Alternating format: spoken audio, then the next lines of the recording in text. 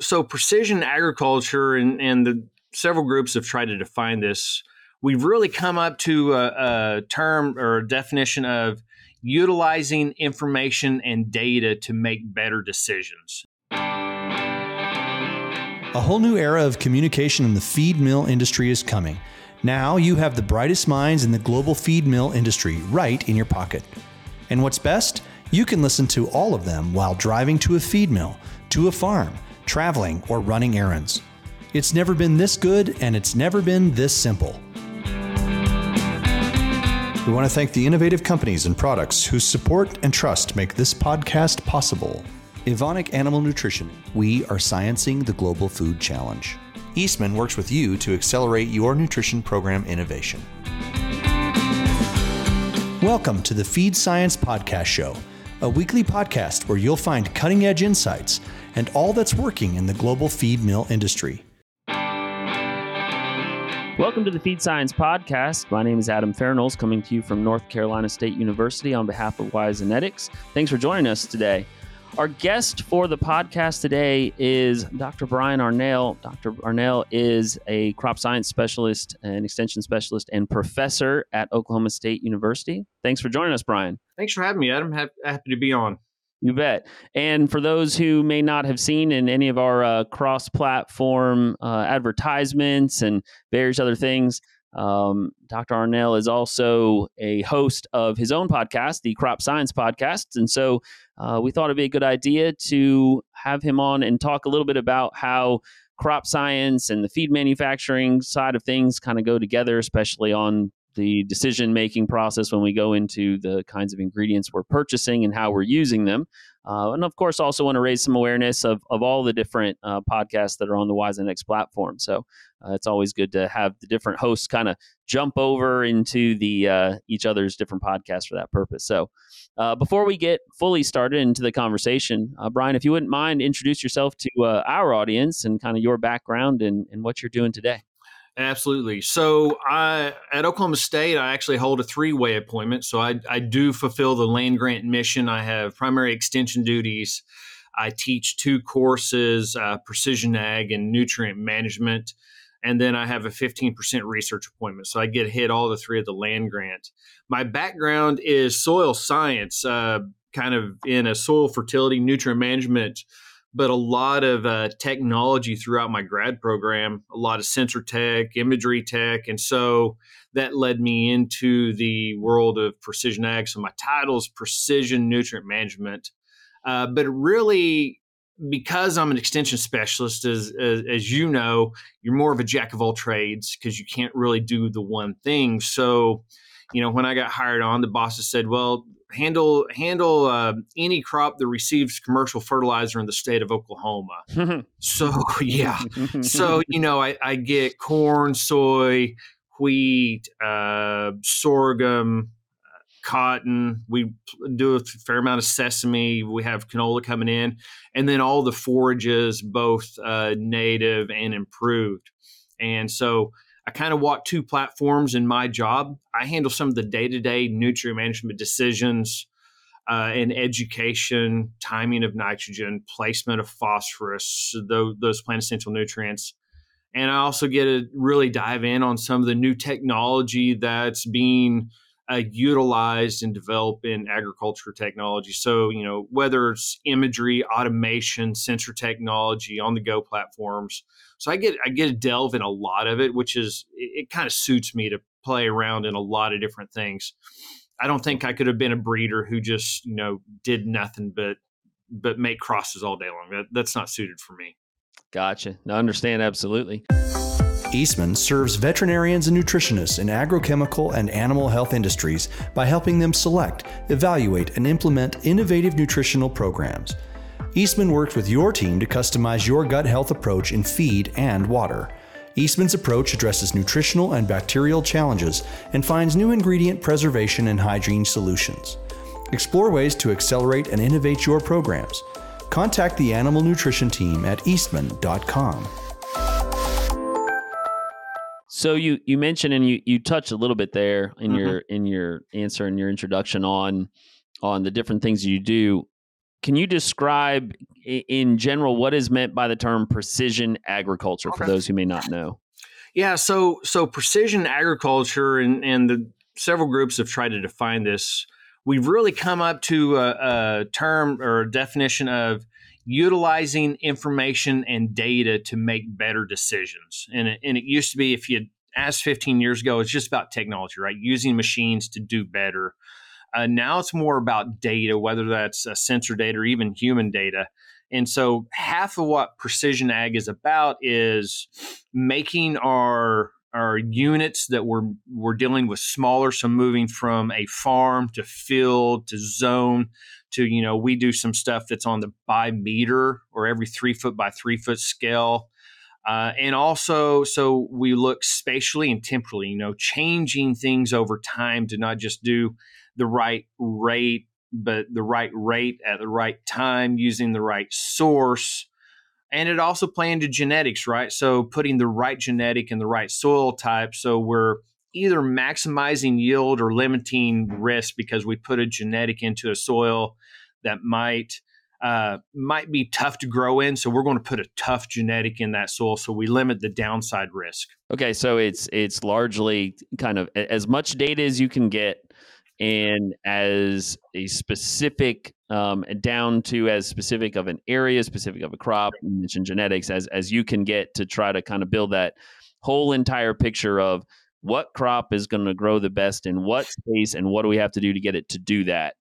Exactly. Whatever technology is available to us. Yep, exactly right. And being in Oklahoma is kind of fun. I don't get the Corn Belt toys, right? So the Corn Belt gets all the cool toys. They have the farmers typically have a little bit more revenue. So moving into the plain states, which we have some lower yielding. So our producers are looking at taking technology applied in the Corn Belt on really high yielding corn. And how do we do that in a rain fed environment where our yields are much more variable and we have a lower end risk of a bad season?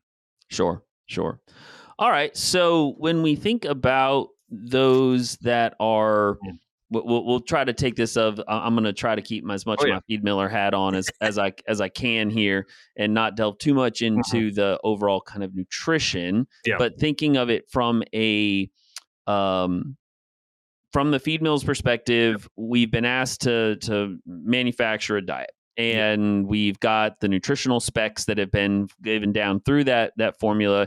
And that's also going to include, in many cases, ingredient specifications. So we want to make sure that you're bringing in, I formulated my diet off of corn that's making the assumption that it is this specification, protein, fiber, moisture, whatever the specification might be. And of course, that could go across crops.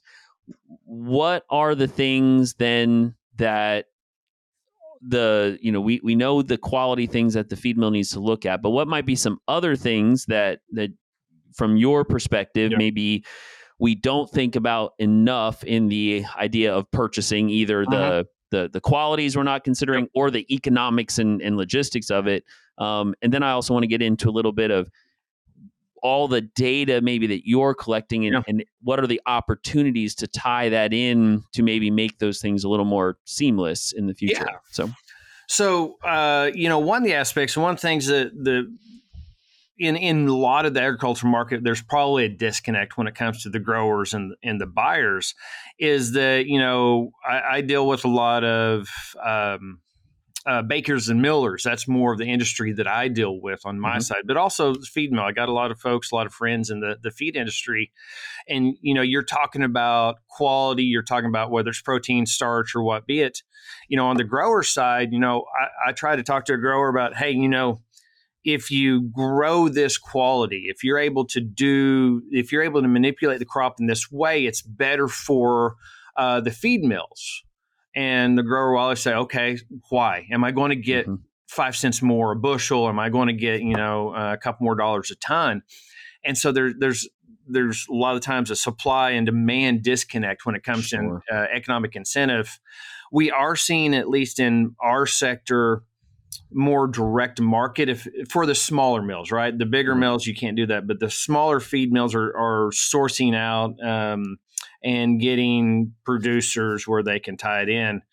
But one of the aspects which would also come to data comes back to, our environmental volatility is just getting worse, right? The regions of drought, region of flood, environmental impact on the crop, not just whether you grow it or not, but actually the outcome. So a dry grain field season versus a humid grain field season and a swing of temperature of 5 degrees Fahrenheit could significantly change the output, whether it's the starch, whether it's carbohydrates, or whether it's the protein, just on that environmental impact.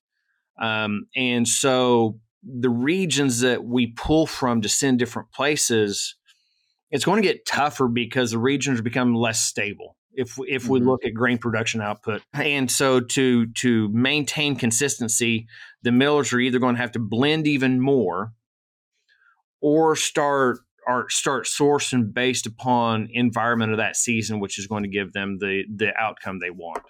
Sure. Do you see, you mentioned there, I think it's an interesting point, and we talk about it from time to time, the smaller producers, in some cases, they are able to source something very specific. We see that a lot in facilities that want to have an organic type production or a non-GMO type production. And it's something that, in fact, they can do that a lot of the larger facilities can't, just because they can directly source. As someone who looks at crop data all the time and source data all the time, do you see the potential for the way those data are collected and used to maybe allow even larger producers better tracking, better ability to say, hey, I know exactly where my grain from? I mean, is there a possibility of getting to that point, or is kind of our large grain infrastructure such that it's always going to be so commingled to make it too difficult? No. So one thing we see, I guess there's multiple parts of this. One thing we see is more on-site storage, which is a big deal. The more on-farm, on-site storage that our grain producers have, the more they are able to separate and ship independently, right? I mean, the co-op is always going to be an absolute need. But as I look around our country, up through the Dakotas and out east, the amount of grain facilities going up each year are just increasing, right? Grain handling, on-farm storage. So that's a huge key, as that and the economic incentive for that increases. But our capability to measure grain and measure feedstuffs on the move or independently is growing. And so it's actually, I'm able to put a yield monitor in a combine now that measures protein on the go. And there's discussions, and it's not economical yet, but there would be a discussion point to say that a large combine has 2 bins. Okay. And you could actually even on the cut, you could be transitioning high pro, low pro, irregardless of feed. And really with the NIR technology, it can be any characteristic you want. It could be starch, it could be protein, it can be carbohydrates, if that's what you're getting paid for. More so now, it's I can map a field, I can map a quarter section, I can map an 80 with my harvest map, with my yield monitor, and know what my composite is. And if I have the on-farm storage, I can send to different bunks, different bins, and store that, and then market it to whoever needs. And a lot of times what we'll do is, for the good or bad, they may keep the high quality stuff on farm and send the average, what's coming out as a county average, onto the co-op, and maybe sell it across the scale that way. And so it's also given the producers more flexibility to market their crop, instead of just the either sell it across the scale or leave it at the co-op, pay that storage fee, and sell it as the thirds or whatever you would do.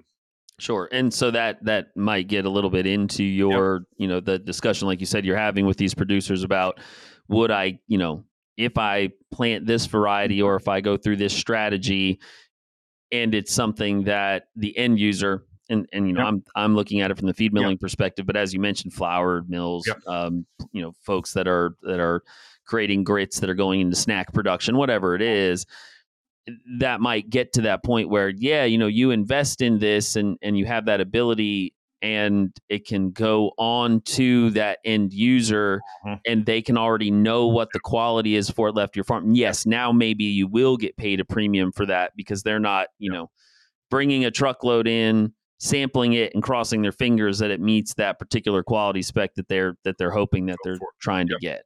And we see that on the wheat industry, and I go back to that because that's more of my you call it bread and butter. But if we look at that, 10 years ago, 15 years ago, Oklahoma, where I'm at, there was no protein premium. They took our grain and they blended it with whatever, usually out of the Pacific Northwest, to get what the millers wanted. And now, depending on the market, which is also a challenge for farmers, is depending on the Texas harvest, our protein and what the Pacific Northwest looks like, we may get a protein premium, we may not, but it fluxes from day to day depending on what's coming in as the harvest moves north. And so a lot of these premiums, if we look at the larger market, like you said, that's a tougher one for a farmer to deal with, because if I'm dealing with a larger market, now that larger market's following the U.S. and even international quality. And so it's a highly volatile bonus system where if all of a sudden somebody starts cutting a higher quality somewhere else, your premium is gone because the overall market can then go elsewhere.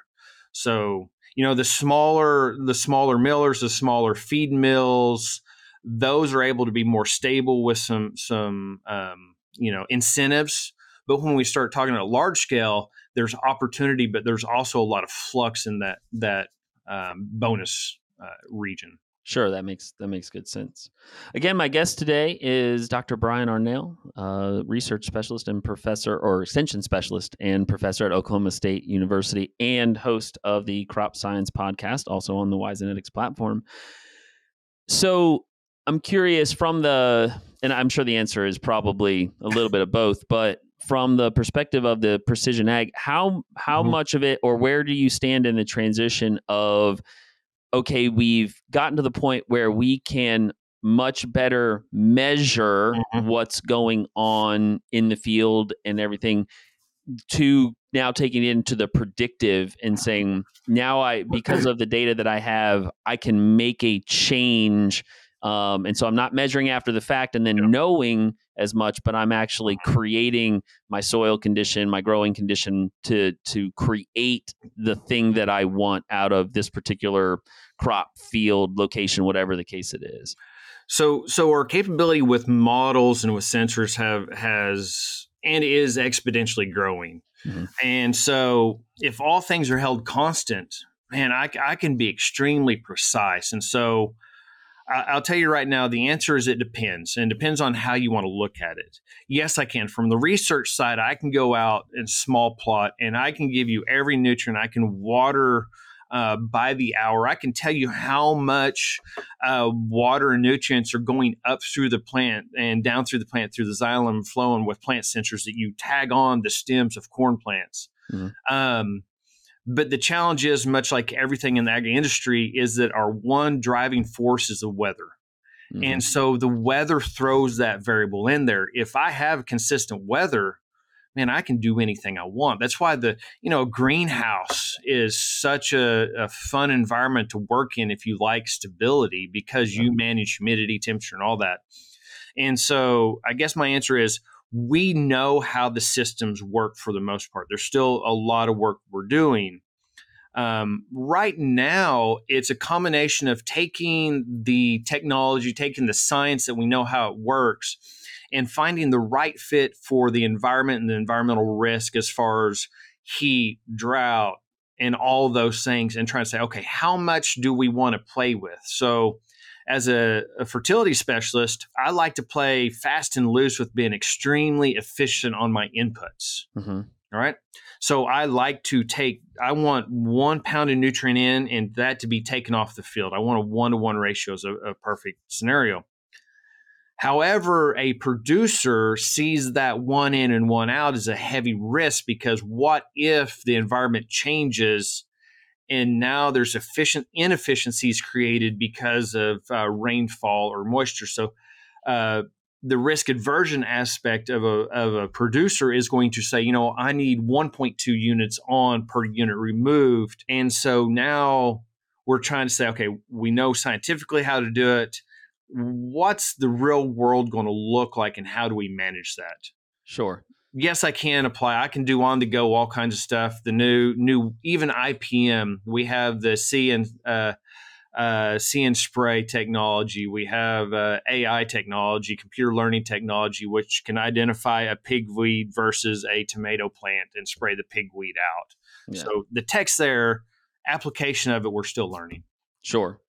Well, it sounds like, and I feel your pain to some extent on like the research versus the extension side. You live in the same dichotomy that we do when we talk about doing feed milling research. Of if I really want to know the answer of how this one variable affects affects whatever I'm looking at, I need an incredibly controlled environment. However, in the real world, I will never have said incredibly controlled environment. So what's the better way to set up my experiment? The one that's got the perfect scientific method that matches all the boxes and it's easy to run the stats on and get the publication, or the one that's actually going to give me a real answer that might be practical. And you get and decide, well, I have X dollars of funds. Which one of those am I going to do? Yeah, I have a counterpart, and we were talking about this the other day. The change of our science, and I got a feeling it's exact same in your realm, is that we're doing a lot of the same stuff that our predecessors did in the 80s and 90s and even the 2000s. It looks the same on the outside. But especially in the 80s and 70s, if we look at our previous research, we're moving the big dial, right? We were kind of getting the big dial in plus or minus 20%, so we can make a large geographic recommendation. So for me, I had to make a recommendation for the state of Oklahoma, one number, two numbers. Now science and academia and even extension is moving. We got the big dial done. Now we're just doing that fine dial, which is, okay, what happens if it rains? What's if the humidity's up? Or what if this? So the hard thing is we can measure a lot more stuff now than we could even when I was a grad student. So the measurables coming in being thrown at us is increasing. So it's all about that small dial now. I think that's a great way to look at it. It's analogous, I think, honestly, and everybody that's watching or listening to this, will get the analogy of, it's better today to have tools like email where you can get to anybody incredibly quickly. It makes things more efficient. It also undoubtedly makes life busier in some ways, because before, if I wanted to reach out to a colleague, it might take a minute. I got to call, leave a message with an admin assistant or on voicemail and wait for them to get back to me. Or now I can just type it out. Yeah. And so with the technology comes a lot of advantages, but it also means more data, more going on, and in some cases makes things can lead to that overload, and it's harder to focus on that one big problem and just play with that for a while. We just had, was talking the other day, we had a grad student. I was working with a grad student on R, and she's dropping, stats in, doing these massive statistical analysis. And the same day, I found an old pack of cards, the punch cards they used to put in, that you'd have to go over to the university mainframe and put in, and then the tractor feed paper would come out, and you'd have a stack. And that wasn't long ago. I mean, we're talking, that was being done in the 90s. Or at least at Oklahoma State, we were still running that, and before SAS. And so the efficiencies we have now that we can look at, and that's where precision ag comes in, right? Is that we have all this data, which is good and bad. I mean, there's a bunch of data being collected that nobody knows what to do with. I mean, it's great. A ton of data. And the golden goose is going to be, can I find a return for that data? Yep.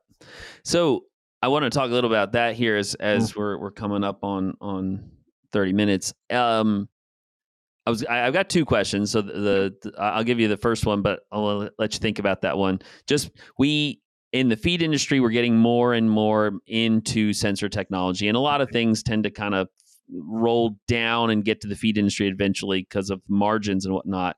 And so I'm kind of interested in your mind, what are some of your favorite sensor technologies that are just really cool? You already talked about like inline NAR, and we do some of that as well.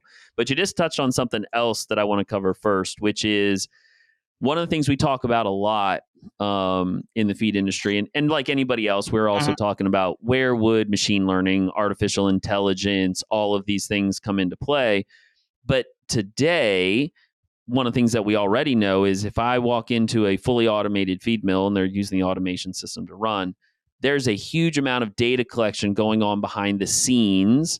But in most cases, nobody really knows what to do with it. It's a whole bunch of data. There's probably a huge amount of information back there, but great. What are we going to do with it? What has your experience has been like that as you guys have gone through this precision agriculture kind of revolution and been like, oh my goodness, we have all this data. How have you learned to decide what's important and how to pull out what you really want? What's that process been like? So that process is a twofold. It's one of the challenges as we get this data in, and this is from my field, and so I don't know if it relates across, is a lot of the time the folks that bring us these sensors and these data collection devices have no clue about our industry. They're just providing a flashy number, pretty picture, or some kind of graph that they think is going to change everything, but they're not bringing usable or application with the data. And so what we've had to do, it kind of matches. You've got the computer science folks that love the deep learning, and the machine learning, the AI, where you could dump in a million variables and find out what variables are controlling the system. That's one approach. And that's basically, okay, I'm putting in 50 variables, which one's controlling the most? And you could look that way. But man, just as an extension specialist, I typically sit down with the farmer at that location that I've got the data from, and we just look at the stuff and talk about, okay, you've been on this ground since you were a kid, or you know this ground. Tell me about the ground. Now let's look at the data. And I imagine in the milling environment, it's the same. It's like, okay, we have this data. Let's get somebody that's been working in this facility for 15 years and say, now that data makes sense. And what we do is, okay, this makes sense that this happened post hoc. Now, can it be a predictive somehow? Say, okay, we've got this trend that's going to predict that we may go high, we may go low in this environment. But it takes a combination of the computer science. It can look at the data, but it also just takes common application, somebody that's had boots on the ground, that understands the system. And merging those two together and just honestly just talking. There's no other way that I found than just talking it out and understanding.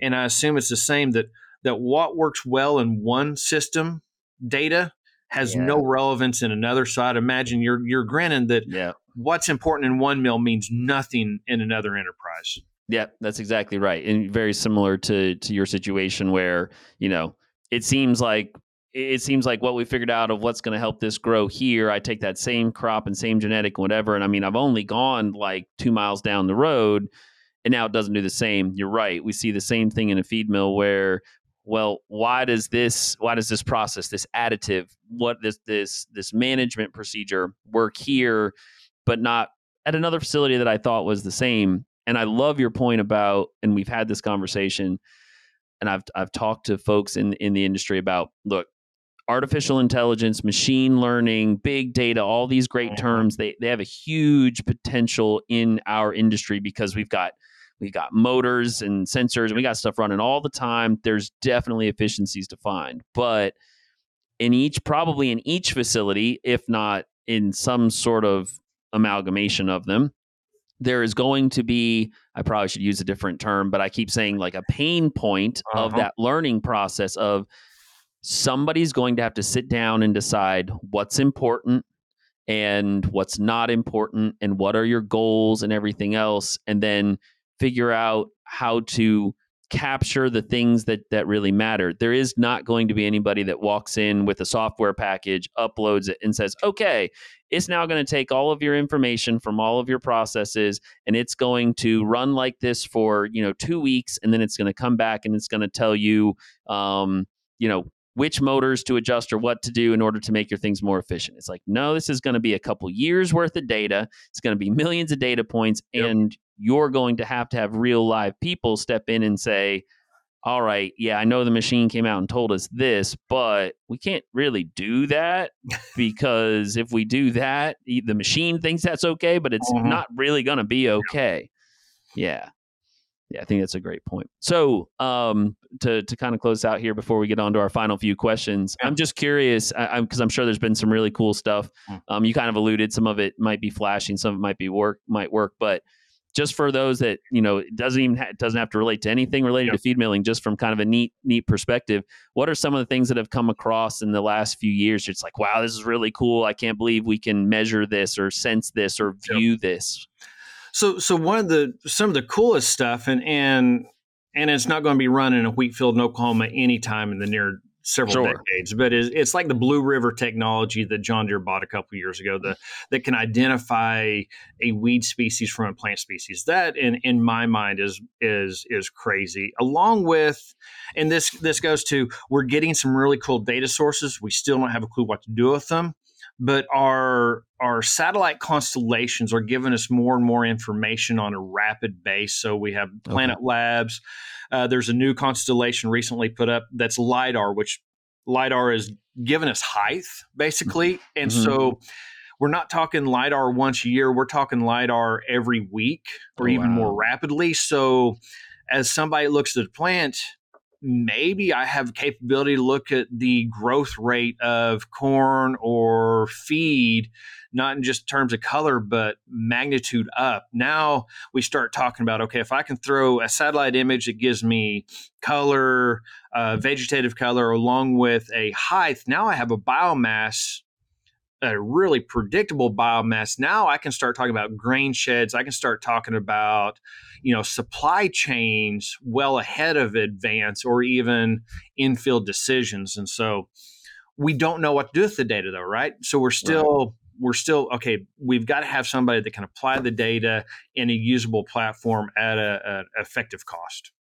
So, I mean, I sit here and I think about that, actually thinking about it from our perspective and kind of, I'm thinking about actually the folks in the middle of you focusing on helping the growers, get their best yields and get their best efficiencies. And then us, using, and I'm sitting there also thinking about those folks in the middle that are like the grain buyers and moving it. Like that sounds like I'm not going to get that surprise crop report someday anymore, where it's like, well, actually, as it turns out, yields, it's like, oh no, we knew that was coming at least a lot better than we have historically. That there will be less surprises, which will help people build in margins and help people hedge things and know when to buy or when not to buy, which would make a huge difference all the way through the production chain. We're getting better. We're not there yet. It's still a lot of error, but we've got some folks that I'm working with that are looking at grain sheds so that they could tell basically the buyers, the co-ops, and when they need to move out or what they need to make available, right? So like you said, it's not a surprise of what's coming in or what needs to go out. And you can get it on rail.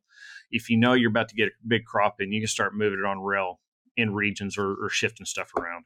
Absolutely. It's time for our famous three.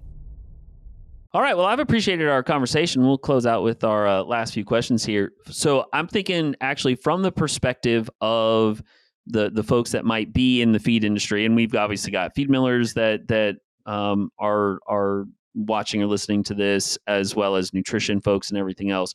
From your perspective, someone who's dealing a lot with the crop science, what would be a good resource for them to better understand kind of what they're looking at, what could be coming into their facilities, either on just a kind of a global basis, might be a resource like that, or on a more continual basis? Hey, if you really want to have a good idea of what's out there and what might be coming, in the next crop cycle or whatever, these are the places you should be going to look.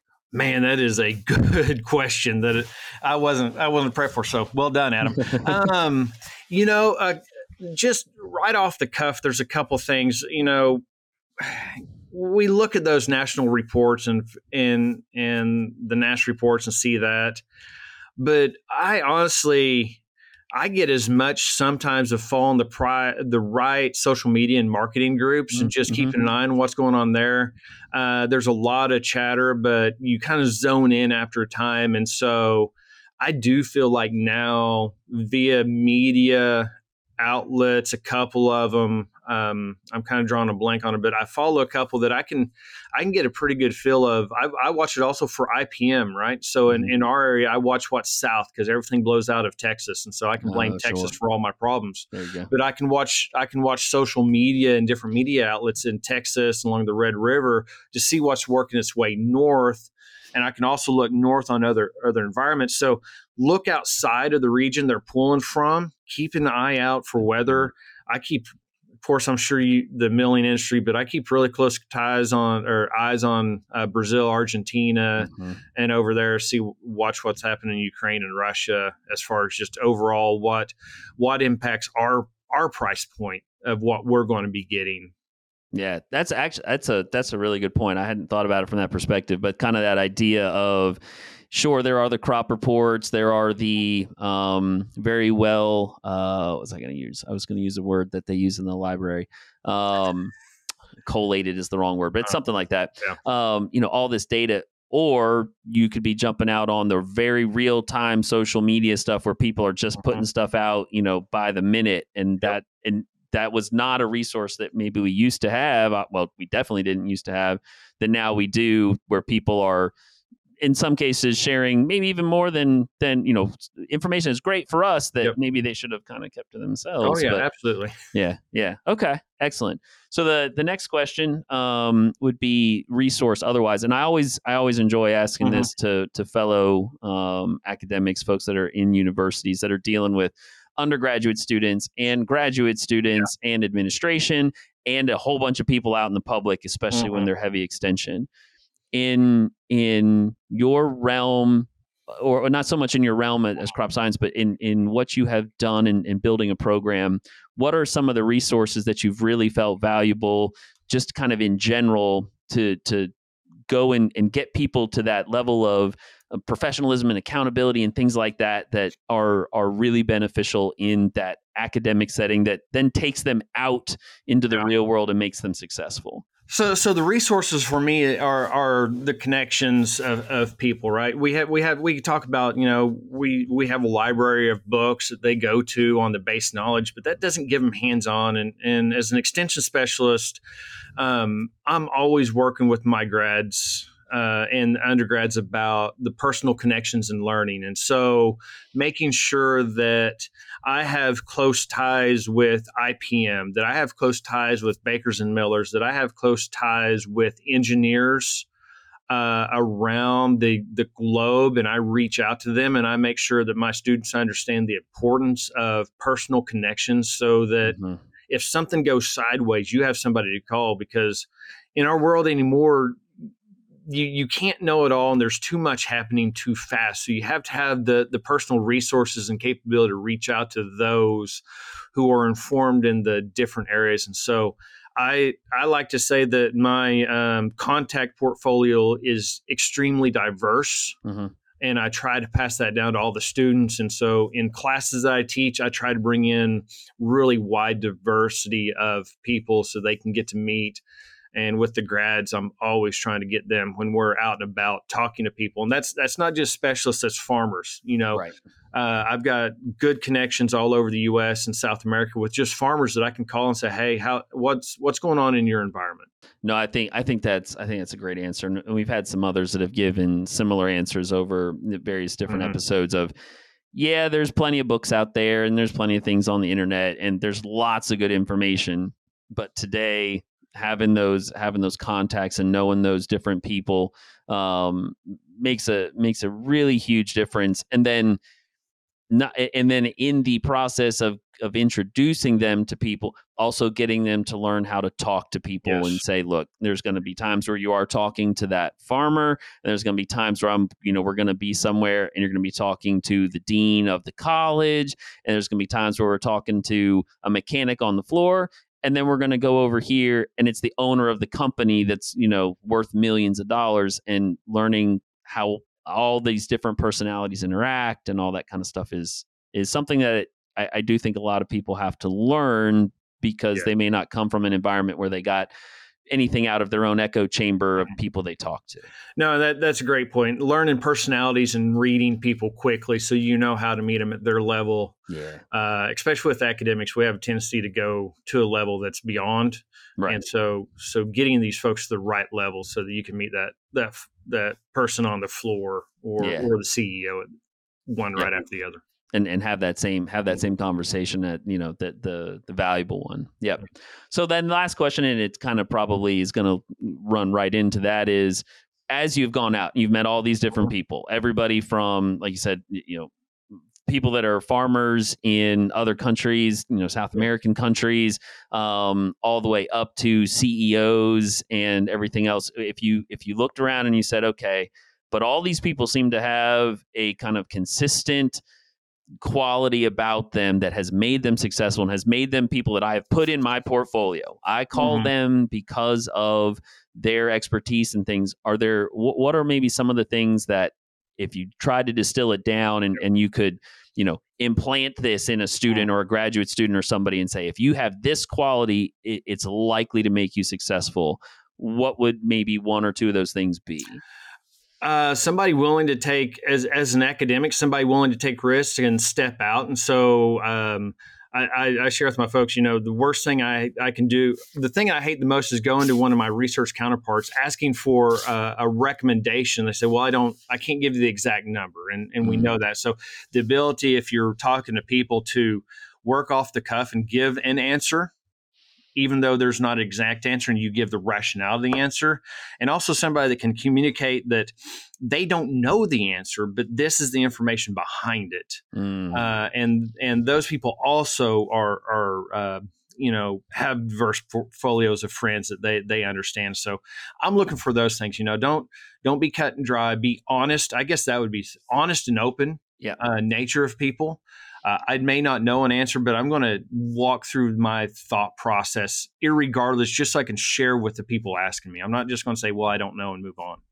Yeah, absolutely. It's interesting. I was having a conversation with a colleague yesterday, and it dovetails exactly, I think, in with what you're saying, where it was, we were talking about someone and various different projects they're running, and it was, okay, it's great in the instance of planning and looking forward and having a structure. You don't want to necessarily have people that fly by the seat of their pants and just come what may. But the people that are successful when they are planning out don't do that. But then when the moment comes up where they do need to just kind of, okay, well, in this one moment, I got to make a decision. I got to make a change. I got to give you an answer. Yeah. They don't go, well, look, you're going to have to give me 4 days to think about it because I like to be that structured. It's like, no, I want you to be structured when you have time to be structured. Yep. Exactly. And I want you to be able to think off the top of your head when you don't have the time. Yep. And that's a skill set that is somewhat rare or takes some developing to be comfortable in your own skin, I think. You got to be comfortable to be risk because you're putting out information that isn't scientifically backed. And we're saying we got to be science backed, but you're putting out your opinion as a scientist, which is still valuable. You just have to let people know it's your opinion and you don't have the data right at that moment. Yep. Absolutely. Absolutely. Well, Brian, I have very much appreciated the conversation. Again, my guest today was Dr. Brian Arnall, professor at Oklahoma State University and the host of the Crop Science Podcast show on Wyzenetics. Thanks, Brian, for your time. Thank you, Adam. It's a great pleasure. You bet. Once again, I'm Adam Fairknowles from North Carolina State University on behalf of Wyzenetics, and this has been the Feed Science Podcast show. Looking to elevate your brand and captivate audiences through the power of podcasting? Look no further. Introducing the Custom Podcast brought to you by Wyzenetics, where we take care of the behind the scenes so that you can focus on what truly matters. Podcasting has become an invaluable tool for brand awareness, but let's face it, putting it into practice can be a daunting task. It's incredibly time-consuming and requires technical know-how. But don't worry, we've got you covered. With our experienced team at the helm, we'll handle the operational aspects so you can channel your energy into what your company does best. Are you ready to unleash the podcasting potential of your company? Schedule a call with one of our specialists today at the link in the bottom of this episode. You'll also receive a free podcast strategy consult tailored to the unique needs and goals of your business.